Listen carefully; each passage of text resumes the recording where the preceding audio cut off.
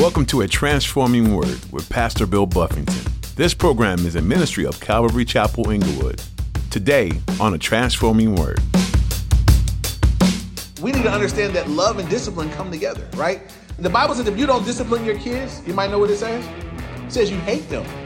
You don't love them. You can't be like, I love my kid, that's why I don't spank them. No. You love your kid when it's necessary. I'm not telling y'all to go beat your kids, but some of them need a whooping or two though. But if you love them, God, the Bible says you will discipline them. It's part of loving your kids, giving them some boundaries and stuff. So same thing with the church, right? It's a loving thing to give discipline when needed. Did you know that love and discipline go together? As you listen to today's message from Pastor Bill, he teaches you that without discipline, there is no love. God, as a good father, lovingly corrects you when you're straying away from his ways. Parents lovingly correct their children when they begin to stray. Pastor Bill explains that discipline also needs to be found within the church. It's not bad to have discipline and correction. It's loving. How can you develop more discipline in your walk with the Lord? Now, here's Pastor Bill in the book of 2 Corinthians chapter 2 for today's edition of A Transforming Word. Look at chapter 2, verse 1. Paul says, but I determined this within myself, that I would not come again to you in sorrow. For if I make you sorrowful, then who is he who makes me glad but the one who is made sorrowful by me? So Paul had said, he didn't go back for the second visit. And one of the reasons is Paul said, I didn't want to come back to you guys while everything was all messed up. Anybody here ever had to be a disciplinarian? Nobody wants to do that all the time. No one wants to always be the disciplinarian. Some of us have maybe had the challenge of raising a child out of two homes. And if you happen to be the home that does discipline, and then there's another home that doesn't do discipline, guess whose home is the bad guy home? Your home. You're like, I don't want to go to your house. You're always telling me what I can't do. It creates that sort of tension and challenge. And so same thing happens within the church. The church is very divided today. Different churches of different opinions. We don't all speak the same things. And so you got one church that's super holy and legalistic. And if you sneeze out the left nostril, you don't belong here. We got that group. Then we got the polar opposite. We got this side over here where everything and anything goes. You can do whatever you want. Don't judge me. Just leave me be. And both sides, you got error. What we want to do is find the biblical balance. And we'll find as we do that there are instances, and we'll see what they are, where God would say, that should be discipline employed there. And then there are instances where God would say, you need to be gracious and forgive and receive people back. And we want to know how to do it, that we would honor God and how we treat one another. Amen. And so Paul says, look, I didn't want to come and be sorrowful with you guys again. And he says, you guys make me glad. I love you guys. And I want you to hear Paul's heart. This is a pastor that says, I love you guys. And even though you guys are accusing me of stuff that's not true and blaming me for this, that, and I care about you guys. I want to come back when everything is right so we can enjoy fellowship with one another. Verse 3, Paul says, and I wrote this very thing to you, lest when I came, I should have sorrow over those for whom I ought to have joy, having confidence in you all, that my joy is the joy of you all. And so Paul says, look, I held off and I'm waiting because I want to come back together when everything is good. I want us to have joy together. And I would just challenge us to consider, right? Paul says, you guys are my joy. You guys are my delight. When Paul would hear of some of the churches he planted, he would hear that they were doing well. He was excited about that. Those are the things that lit him up, that made him joyful, that that church over there is doing great. Those believers are doing wonderful. They heeded the counsel. They're thriving in God. Like, those were the things that excited Paul. I just would challenge us. What excites you? Like, what gets you excited? Are you excited about the things that God is excited about? Does the things that bless God's heart, do they bless your heart? Do you care about them? I was talking to a friend of mine who's a Raiders fan. Not starting any stuff. I'm not a Raiders fan. I don't really have a football team, so But if you are a Raiders fan, you haven't had anything to cheer about for a very long time. So I'm happy with him. I'm like, man, he had all his gear. He had his hat, his shirt. I said, man, wear that stuff, man. I'm happy for you that right now you get to enjoy this season. Nothing wrong with, enjoying your sports and your teams and whatnot. But obviously it was a delight to him that my team is doing well. And he's walking around representing it. I'm just saying, as believers, do we have that same sort of, excitement and joy when we hear about other people that are doing well. Man, my friend came to Christ and they found a good church. And my sister over here, she was caught up in that, but now she's doing well and God is having his way in her life. Like, do we care about that? Those things excite us. Are we cheering that on in the same sort of way? You know, Paul said that was what Paul was into. Paul was into the people. And when they were doing great, he was blessed. When they were doing bad, he was bummed out. He was writing letters to try to encourage them. Do we care about what God cares about? It's important. We want to check that, you know, that our priorities be correct, that they be right. Look at verse 4 now. He says, for out of much affliction and anguish of heart, I wrote to you with many tears, not that you should be grieved, but that you might know the love which I have so abundantly for you. And so when Paul wrote these letters, even though they were letters of correction, Paul said, I want you to understand the attitude of my heart. Some people thought Paul was harsh. If you give corrections, that's how some people are going to look at you. You mean, you harsh, you judging. But Paul said, that wasn't my heart. He said it was with anguish of heart. He said with many tears. I boohooed over y'all. I was writing these letters crying about your condition. You know, I look back to my growing up and, you know, my mom was my mom's passed away, but my mom was a very emotional woman, you know, and she felt everything she felt strong. If she was, you know, happy, she was happy. You know, if she was sad, it was like, ooh, you know. So I remember my mom, you know, whenever things weren't good, my mom would just cry like that. You know, if I wasn't good, Billy, are you okay? Billy? Like she would try to look me in my eye and see if she can feel, you know, and see it, whatever. But I always remember her, her tears. You know, even when she had to do difficult things, it was hard. You know, when I was younger, my mom would have to punish me or correct me. She couldn't even, you know, she would put me on punishment. And I would know all I got to do is give it a day. Just be nice for a day. And I'll just cuddle up with her and just act like I'm, you know, and then she couldn't stand to see me unhappy, you know. So it'd be like my friends would come by and she told me I couldn't go outside. I'm like, I can't come outside, guys. Sorry. My mom said I can't go outside. And just go sit back in there. And next thing you know, I was back outside, you know, with full permission, you know. As you hear Paul, you know, he said, I didn't write these corrections because I hate you guys. I love you guys. I care so much about you.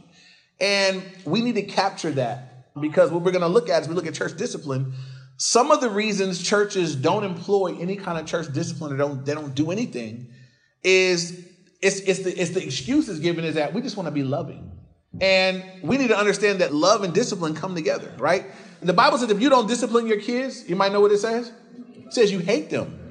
You don't love them. You can't be like, I love my kid. That's why I don't spank them. No. You love your kid when it's necessary. I'm not telling y'all to go beat your kids, you know, but some of them need a whooping or two, though. But, you know, if you love them, God, the Bible says you will discipline them. It's part of loving your kids, giving them some boundaries and stuff. So same thing with the church, right? It's a loving thing to give discipline when needed. So now, before we go to the next section, I want to catch you up on, Paul's going to bring back up to them a situation. When he wrote 1 Corinthians, they had a lot of different sins, but there was one thing going on, a form of sexual sin that Paul said, y'all are worse than unbelievers with this. I'd like you to turn there with me and read it. We're going to look at 1 Corinthians chapter 5, verses 1 through 5. So if you guys will turn back, just one book, 1 Corinthians chapter 5. I'm going to read verses 1 through 5.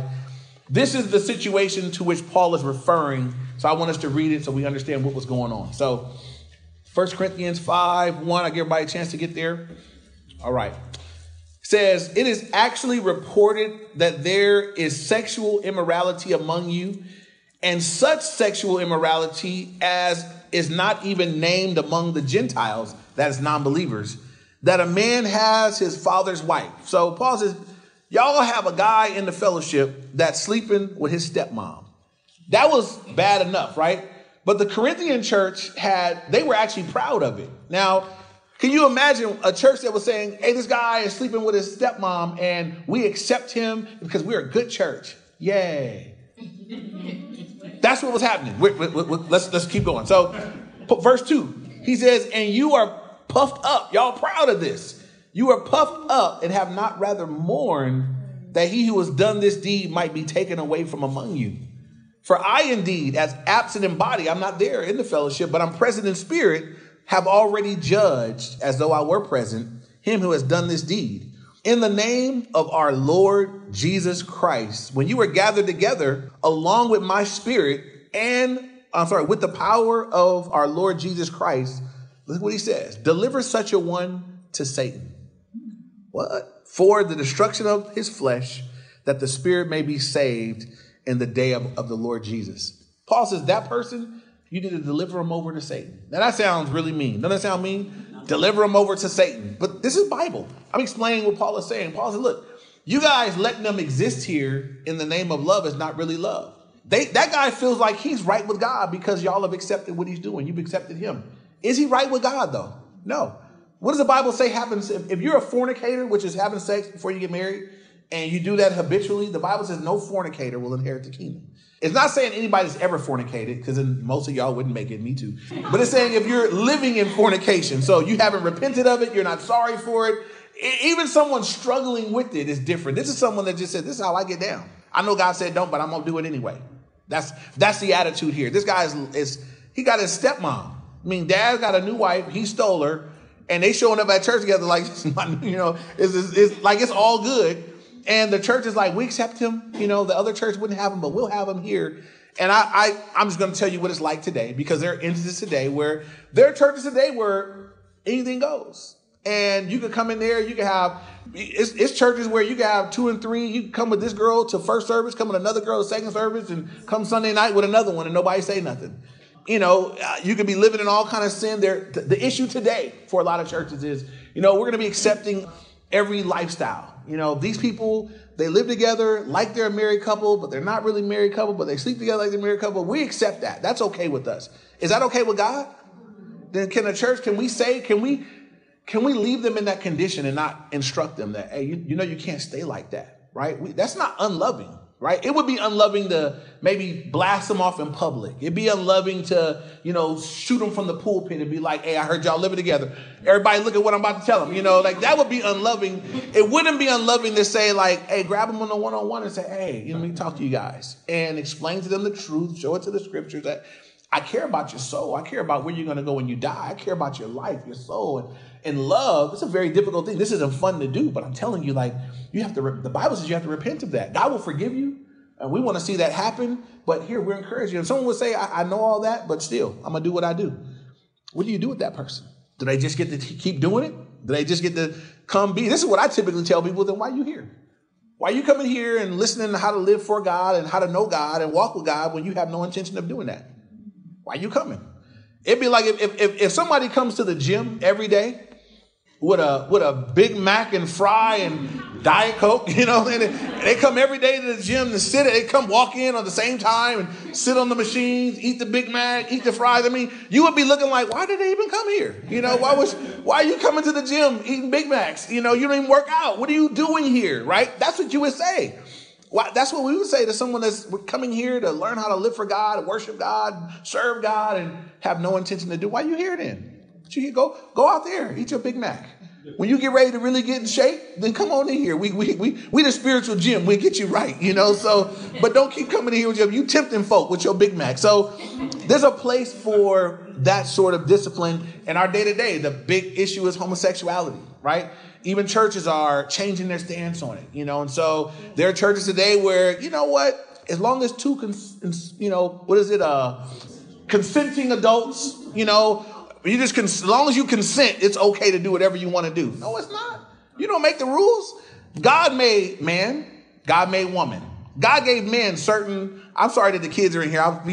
God gave men certain, body parts and so forth and so on. God gave women theirs. God does he put them together for marriage and so forth and so on. God is the one that created all the magic that when all those things come together, babies come and bodies do what they're supposed to do and kids can eat and all those miracles. God I didn't make Adam. I didn't make him a homie. It was Adam. He was alone. Genesis 2:18, before God made the woman, he said, it is not good that the man should be alone. I'll make him a woman, a helper comparable to him. Put him to sleep, took out his rib, fashioned a woman, did the first marriage, put them together. God said, that's what I did. I created that. All the magic that happens when you get a husband and a wife, God, I did that. And he's good. I mean, what God did is good. God said, now, what Satan does, everything God does is makes a perversion of it. I'm going to take that thing that God made good. I'm going to pervert it into something really foul and then encourage people to do it as an affront to God, right? if everybody lived that lifestyle, we would cease to exist as a culture. Everybody would die. It would bring forth death because that's what sin brings, death. That sin would bring death to the entire human race if everybody did it.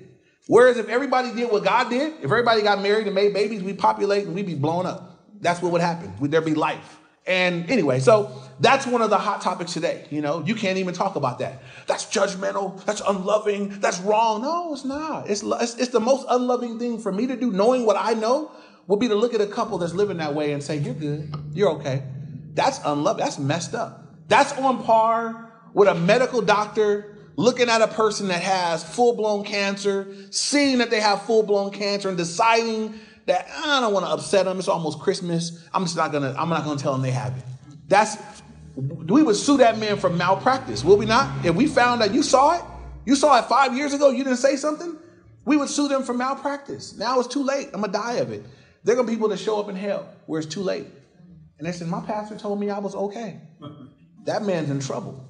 That's wrong. So we want to balance these things out. It's not unloving to tell people the truth. And, I think that it's wrong if we're unloving in how we do it, if we're mean-spirited about it. We've all seen like the crazy Christian with big eyes. You're going to hell. And they enjoy saying it too. That's wrong. That's not God's heart. There's a gentleness. There's a love and a compassion that has to come through that. They have to know above everything else that you are loved. And everything I'm saying is out of love for you. God loves you. Right where you're at, he loves you. I'm loving you with this truth. Hear me out. Has to come across the right way, or truth without love is kind of brutal. Amen. We don't want to be that. So anyway, that's the background. This person was living in that kind of sin. The church was puffed up. They were proud of it. And Paul told them in 1 Corinthians 5 that you got to put that person out. You got to deliver them over to Satan for the destruction of their flesh for this purpose, right? The goal was that their spirit may be saved in the day of the Lord Jesus. Paul says, look, the purpose of the discipline is that they would be saved. It's a bigger thing. They might hurt right now, but they'll be better later. And that's what we're going for. We want them to be saved. We want them to be right with God. And the day that they meet God, we want them to be right.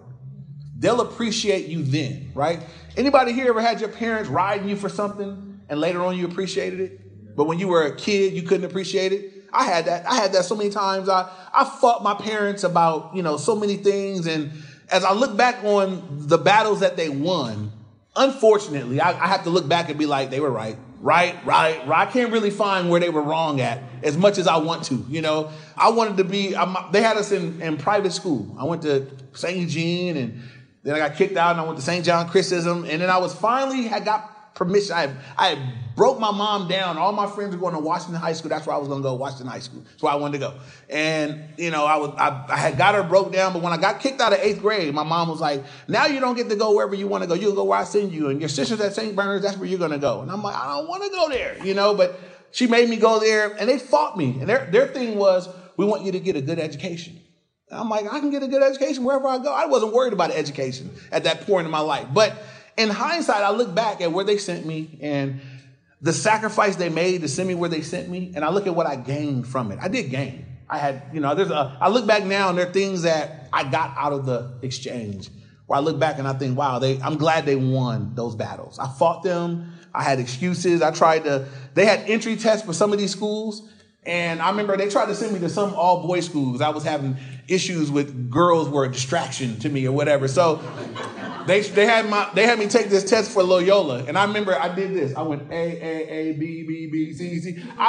There's no way I passed that test. I didn't even try. I didn't answer one question, and I didn't make it in. Thank God. So that would have been bad. But anyway, they do those things in love, as should be the heart of the church, of the believer, when we're extending correction to somebody else. So now look down at verse 5. Paul says, but if anyone has caused grief, he has not grieved me, but all of you to some extent, not to be too severe. So Paul's speaking of that individual that he's caused grief.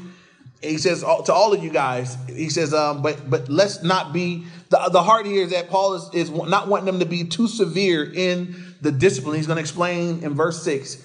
He says, this punishment which was inflicted by the majority is sufficient for such a man. Here's important too, right? The church discipline didn't just come from the church leadership. He says it was inflicted by the whole body.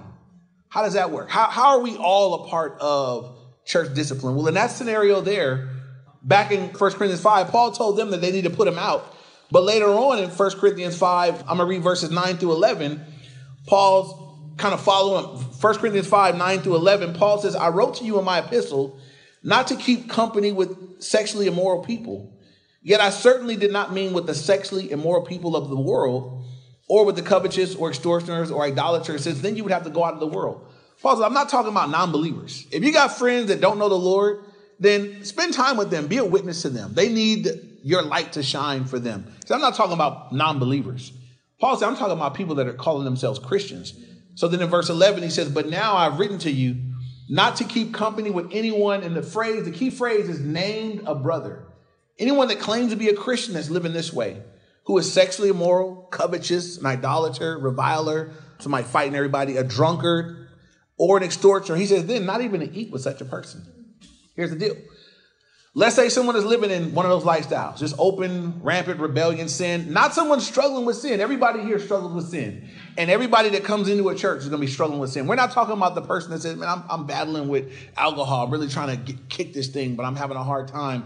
We're not talking about the person that's struggling with sexual sin. I'm battling with this thing, but I keep falling, man. I need prayer. I need help. I need strength. We're not talking about that person. We're talking about the person that says, I know this is not the will of God. I see what the verses in the Bible say, but I'm going to do what I do. Bam. Not trying, no effort. I'm not repenting. I'm not changing. I'm going to just be here doing what I do. Accept me. That's the person we're talking about. The person that is in rebellion and opposition. So that person, and I want you to note a couple of things, right? Paul was very nice because in chapter 5 of 1 Corinthians and here, they don't name him. They didn't say the guy's name. He'd be written down for all of it. Remember that guy, Julius, in 1 Corinthians 5? And they talk about him again. He just says, for such a man. That's very nice. They leave him anonymous. They're not blasting him out. Why? Because they love him, right? He eventually gets right with God as well, but they're not blasting out his name. Some people in scriptures, we got their name. We got Alexander the coppersmith. Paul was like, I hope he get what he got coming. You know, he did me much harm. You know, you got some people's names, not this guy. Hey, such a one. And we don't want the punishment to be too severe. It's been inflicted by everybody. How's that work? Well, again, that verse in 1 Corinthians 5, he says, if someone's living that way, he says, don't even eat with them. And again, that sounds like, what? Somebody could be living, and again, it's someone named a Christian. This is someone that says, hey, I'm a Christian. Why are you living like that, bro? I don't care. I'll just do what I do, man. You know, Paul says, then you need to withdraw fellowship. Why? Are they in fellowship with God living like that? No. Sometimes people get the false security that they're right with God as they hang out with the body. There was a situation when I did youth ministry at another church. There was a young adult group, and I went on a Thursday night to teach. And there was a guy in the group hanging out with all the girls, a very, very effeminate, and he had rings and wristlets and stuff like that. And I was just observing him like, you know, it just, I mean, it's the fellows are here. He's just hanging out with them. And his hair was flipped down. It was dyed red in the front. I'm like, it was odd to me. I'm like, we at church. I'm like, well, maybe he's coming to, they're witnessing to him. So I hung out and eating. I'm like, how long has he been around? Oh, he's been here for months, I'm, pushing a year or whatever. I'm like, okay, anybody chop it up with him? Any of the guys, leaders? I'm asking the leaders, you guys talk to him? Like, what's his situation? And so I talked to him and openly gay. I'm not repenting. Just, I like coming here. Everybody's nice. It's great. He's going to go home with his guy, and he goes out and, in a lot of ways too, there was almost this open door for other people battling and struggling with this. But he was just openly living this way. And I'm like, is that right?